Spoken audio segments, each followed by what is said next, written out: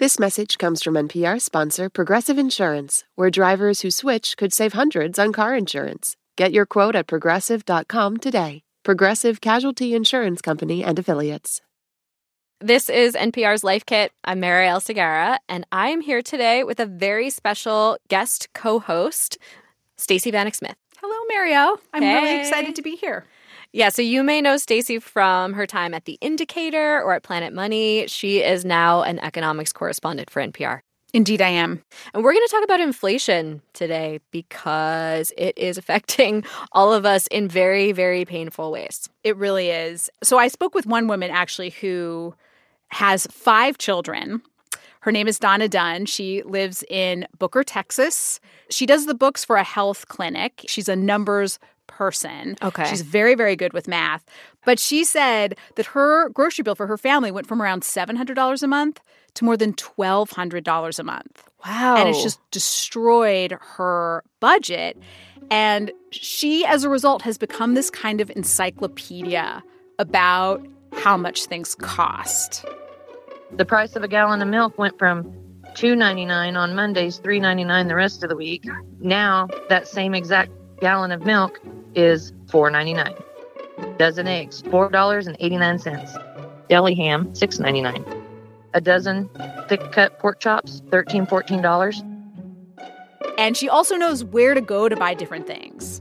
Look down at the jar of mayonnaise, and I'm at the United, and I say, oh, they want $6.49 for it here? They want $5.99 for it down at the Lowe's. And if you go down to the Dollar General, you can get it for $3.75. So Donna's been making all these cutbacks everywhere she can think of. They don't eat out anymore. They've switched from, cans of soda to bottles of soda. I still eat ham sandwiches, but not as much. I used to put 5 slices, now I only put 3. Wow. It's super painful. Even though she is really good with numbers and she is a wizard with a budget, she still just cannot make the math work. And so there are bills that just aren't getting paid. Mm. I have a dentist bill that I haven't got paid yet because I have to work it into the budget that's already split so tight. Yeah, inflation is super painful for a lot of people. And that's why we're talking about it today. We have a bunch of listener questions that Stacey and I are going to tag team on because I actually was an economics reporter for 10 years, a little over 10 years. So we are so ready to answer your questions. We'll have those for you after the break. This message comes from NPR sponsor Progressive Insurance, where drivers who save by switching save nearly $750 on average. Get your quote at Progressive.com and see if you could save. Progressive Casualty Insurance Company and Affiliates. National average 12-month savings of $744 by new customers surveyed who saved with Progressive between June 2022 and May 2023. Potential savings will vary. Support for NPR and the following message come from our sponsor, Whole Foods Market. Host a celebratory brunch for less with 365 by Whole Foods Market, featuring wallet-happy finds like cold smoked Atlantic salmon, mini quiches, organic everything bagels, and more. Plus, visit the floral department and jazz up your table with a beautiful bouquet of big, bright, sourced-for-good flowers. When the brunch has to be perfect and delicious, go to your local Whole Foods Market. Support for NPR and the following message come from NYU Stern. What makes a good leader great? It's your own ambition, coupled with the support you need to take that next great leap. With NYU Stern's Executive MBA program in Washington, D.C., that's what you get. A robust curriculum balanced with convenience. Classes held one Friday, Saturday, Sunday a month in downtown D.C. Be open to excellence. Search NYU Stern EMBA in D.C. for more information. All right, so our first question is from Philip Aiken from Pontiac, Michigan. Here's Philip. How much did the pandemic stimulus payments and also the pandemic bills affect inflation? This is a really good question. And this is a question that has caused a lot of debate among economists. It's become very politically charged. A lot of people, like especially politicians and economists on the right, have said that a lot of the COVID stimulus has contributed to inflation. And a lot of economists and politicians on the left say, no, that's not true. we do know a few things. There are some facts that we can find in this situation. We love those. Facts are always good. For a while, right after the stimulus checks went out, savings rates went up for Americans. So people did actually have a little extra cash. Poverty rates went down for the first time in a long time after those checks went out. And, there has been some speculation. When people have extra cash, they tend to spend more. When people buy more stuff, that can tend to push up prices. So it may have contributed to inflation a little bit. But now savings rates are way back down. They're down to almost like a 20-year low right now. This is especially true for medium and low-income households. My own speculative answer is it probably did contribute to inflation, but I think there are other things that contributed way more. Right. And if it did contribute to inflation, it's not doing that anymore. Right? Right. And I think that was a moment when those stimulus checks went out, even if they did contribute to inflation, I think it was something that probably had to be done in that moment. We were in such a crisis. There was such an economic shock. But I think it's important sometimes to acknowledge that there are always trade-offs to whatever policy we pick. And I think that would have been the right trade-off. Yeah. A lot of economics feels like just this dance we're doing, right? Like trying to, you do this thing, you do that, you're like compensating, you're moving with whatever's happening. I don't know. I'm not a dancer, but like it feels like you're just trying to stay on your feet at the end of the day. Yeah, I think that's really true because it's such a complicated ecosystem. Like the U.S. economy is so huge. And so you fuss with one part of it and like another thing happens. It's not always the things that we want to have happen. Yeah. Well, thank you for validating my metaphor. I feel much better now. I love the dancing metaphor. You've got to spice this stuff up as much as you can. I try. I do try. All right. You want to take the next one? Okay, yes.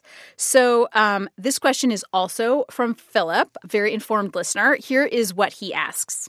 How much is the war in Ukraine affecting inflation? Yeah. So it's affecting inflation in a couple ways.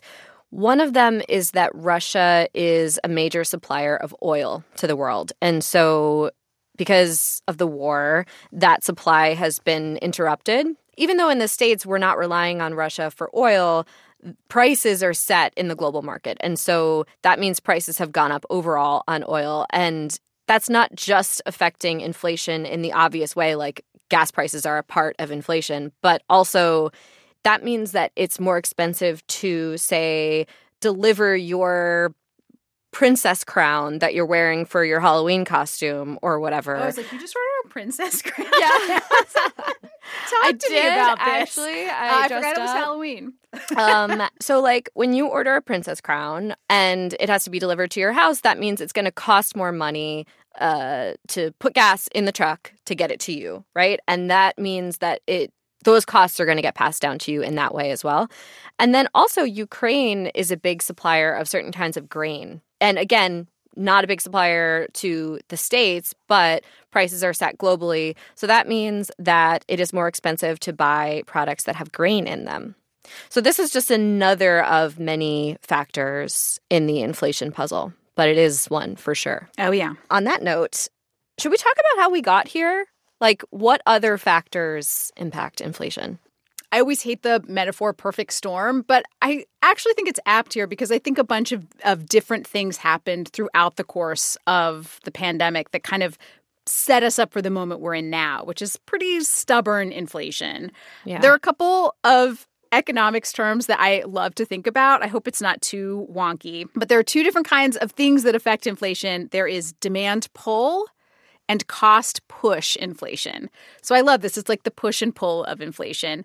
Demand pull, a lot of it happened early in the pandemic. So that is when there's a lot of demand for something and it pulls the price up. Because if there's a lot of demand and there's more demand than supply, then the price of something starts climbing and climbing. And we saw a ton of this in the beginning of the pandemic because people had some extra money, as we were just talking about, and supply chains were disrupted all over the place. Production had shut down. And so there was all this demand for stuff. Supply was either not there or it was stuck in some other place. So that pulls prices up. That is demand pull inflation. Add to that cost push inflation. So that is when like the rising cost of raw materials and other things pushes prices up. But also wages have gone up across the U.S. in response to rising prices. So that contributes to cost push inflation. So, and a lot of raw materials just all pretty much across the board have gone up in price. So it's demand pull and cost push. Yeah. One thing you made me think of, though, with wages, it contributes, right? But also wages are still lagging so far behind inflation. Yes. It's painful for so many people because your paycheck is just not keeping up with how fast prices are rising in the stores. No, there's actually another economics term that I'll roll out, which is a fun one, called the money illusion. Oh. And the money illusion is when the numbers on your paycheck look bigger, but they buy less. So you have the illusion of more money. So, yeah, I mean, our paychecks all, they might look bigger or the same, but they just aren't covering the stuff we need to buy. No. And then you have to have, 3 slices of ham on your sandwich. Instead of 5. And then That's you're counting just a thin ham. sandwich. I just keep thinking about that. That I know. Sucks. It does suck. Okay. So we have another question. It is from Bridget Cole in Muncie, Indiana. Here's what she wants to know. My question is, how does the Fed raising interest rates drive down or curb inflation? Wouldn't it really just lower the purchasing power of an individual's income?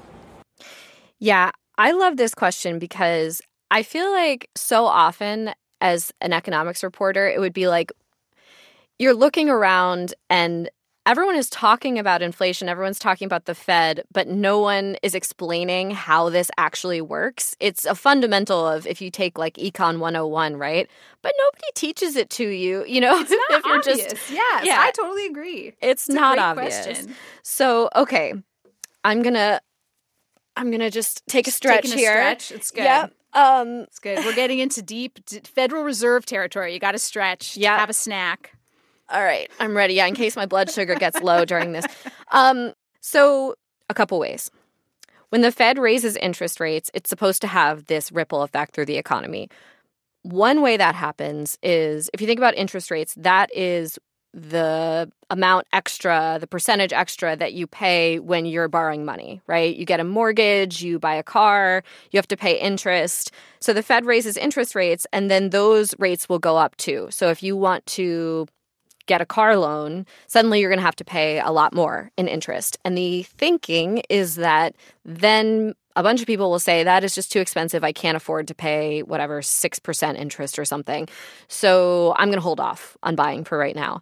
And then the idea is like, as demand gets lower, prices will stop going up quite so fast or maybe even drop. That's one.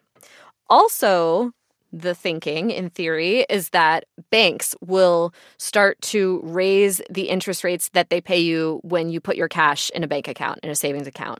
So instead of getting, basically nothing on your savings, that you would get 3% or something like that, something that might incentivize you to keep your money in savings rather than buy stuff. And again, if you're saving rather than buying, that means demand goes down and prices will maybe stabilize.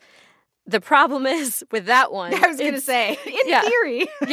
Very much in theory, because right now banks are being very stingy with passing those interest rate hikes along.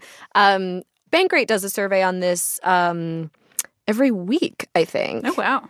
And for October 26th, the national average interest rate for savings accounts was 0.16%.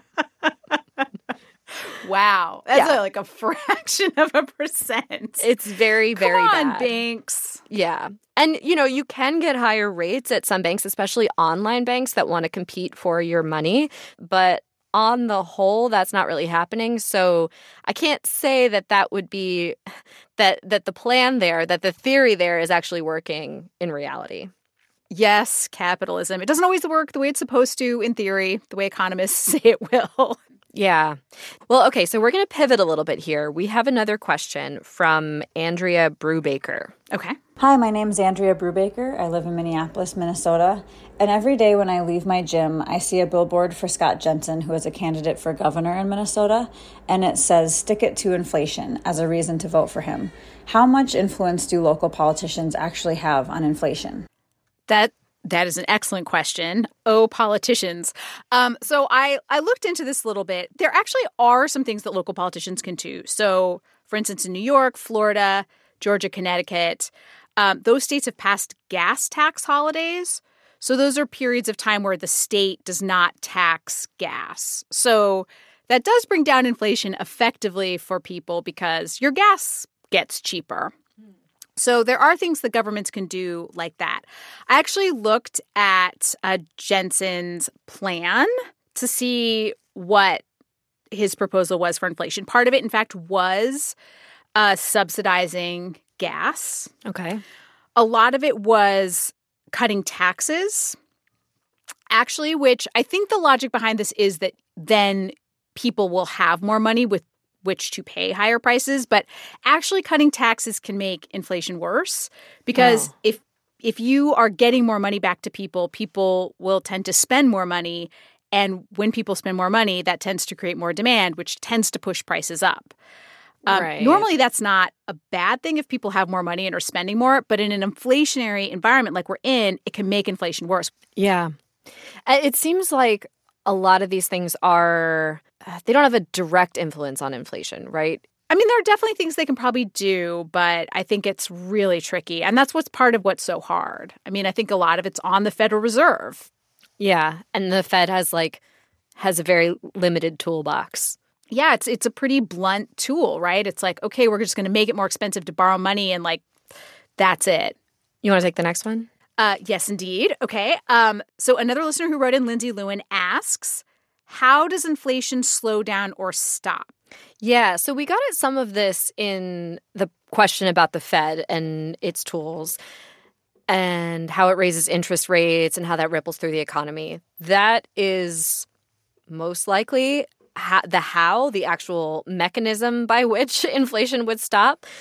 That doesn't mean that prices are going to start going back to what they were a year ago. Maybe on certain products, but across the board, it's more likely that we'll just see things kind of calm down and inflation get to a manageable amount, which the Fed actually has a target for inflation that it thinks is the right amount, and that's 2%. I want to stop you because that leads in really well to this question we have from Katrina Benedicto from Rockland, California. Here's her question. Everyone agrees that inflation is making it harder to meet our needs and still leave room in the budget for our wants. What I want to know is whether there are any benefits to inflation. Can you give us a little sugar to help swallow this bitter medicine? Oh, I would love to, Katrina. I mean, I guess in theory, at a certain level, at 2%, inflation is not actually a bad thing because it means that companies can charge more for their goods and services and they can potentially pay people more and hire more people. So the economy maybe is growing at a healthy pace in that case. But that doesn't always happen, and we know that wages have not risen at the same rate as prices anyway for a very long time. I guess the thinking, though, is when inflation gets as high as it is today, that's way too much. Yeah, and another kind of interesting thing is when prices go down, that seems great, right? Like that sounds awesome. But it can be really bad for an economy if you end up in a situation of deflation and prices are dropping. That can be very, very destructive too, because then people tend to stop spending money. Because if you're going to buy a car and the car's $50,000, but last week it was $55,000 and the week before that it was $60,000, it's like, oh, well, I'm just going to wait and watch it drop more and more. And so people stop spending money and companies stop making money. And that can be very destructive too. So I think that's another reason why a little inflation, I guess, if you have to pick your poison, you pick prices rising a little bit. Just a little bit. Just a little bit. Yeah. Not where we are now. Yeah. I mean, the problem is, as we've talked about, it's sort of hitting in places where we can't escape it, right? Food, rent, gas.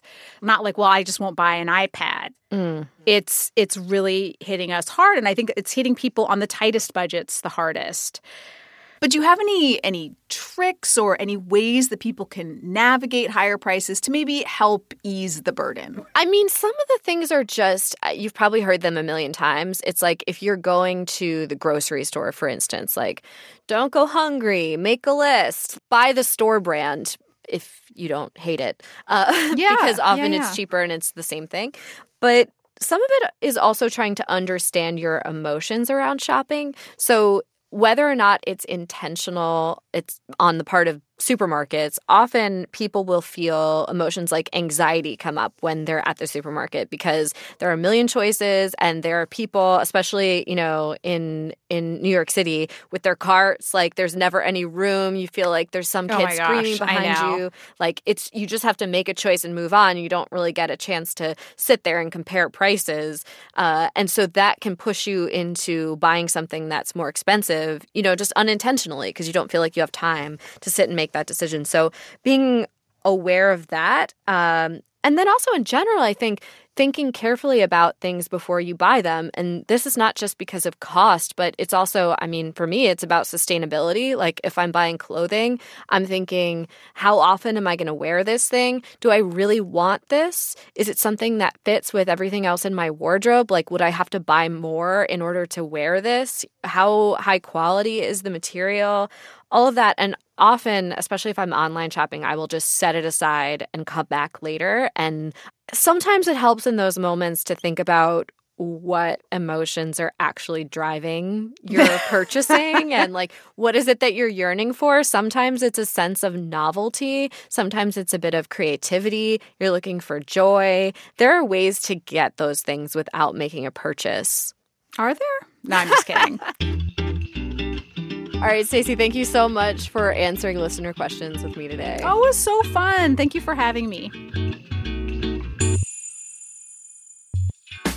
For more Life Kit, check out our other episodes. I hosted one on what to do when the markets are down, and we have another on how to eat healthy on a budget. You can find those at npr.org/lifekit. And if you love Life Kit and want more, subscribe to our newsletter at npr.org/lifekitnewsletter. And I'm trying something new today. I want to make the credits a little more fun. I'm thinking economics puns. This episode of Life Kit was produced by Claire Marie Schneider. Our visuals editor is Beck Make It Rain Harlan. Our digital editor is Malika Garib. Megan Kane is the supervising editor and is also responsible for the gross domestic happiness of this team. Beth Donovan is always working to raise interest in our show. She's also our executive producer. Our intern is the efficient and productive Jamal Michelle. Our production team is a labor force of nature, and it also includes Andy Tagle, Audrey Wynn, Summer Tomad, and Sylvie Douglas. Julia Carney, okay, I'm out of economics puns, is our podcast coordinator, and engineering support comes from Stu Rushfield. I'm your host, Ariel Segarra. Thanks for listening.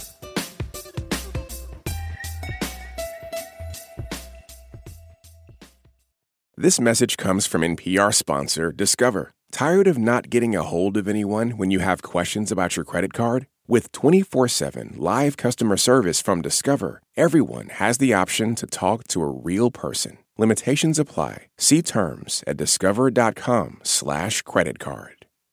This message comes from NPR sponsor, the Schizophrenia and Psychosis Action Alliance, shattering barriers to treatment, survival, and recovery. People with schizophrenia can recover and thrive. More at wecanthrive.org. What does it mean to be Black in America? In NPR's Black Stories, Black Truths, a collection of stories as varied, nuanced, and dynamic as Black experiences, you'll hear it means everything. Search NPR Black Stories, Black Truths wherever you get your podcasts.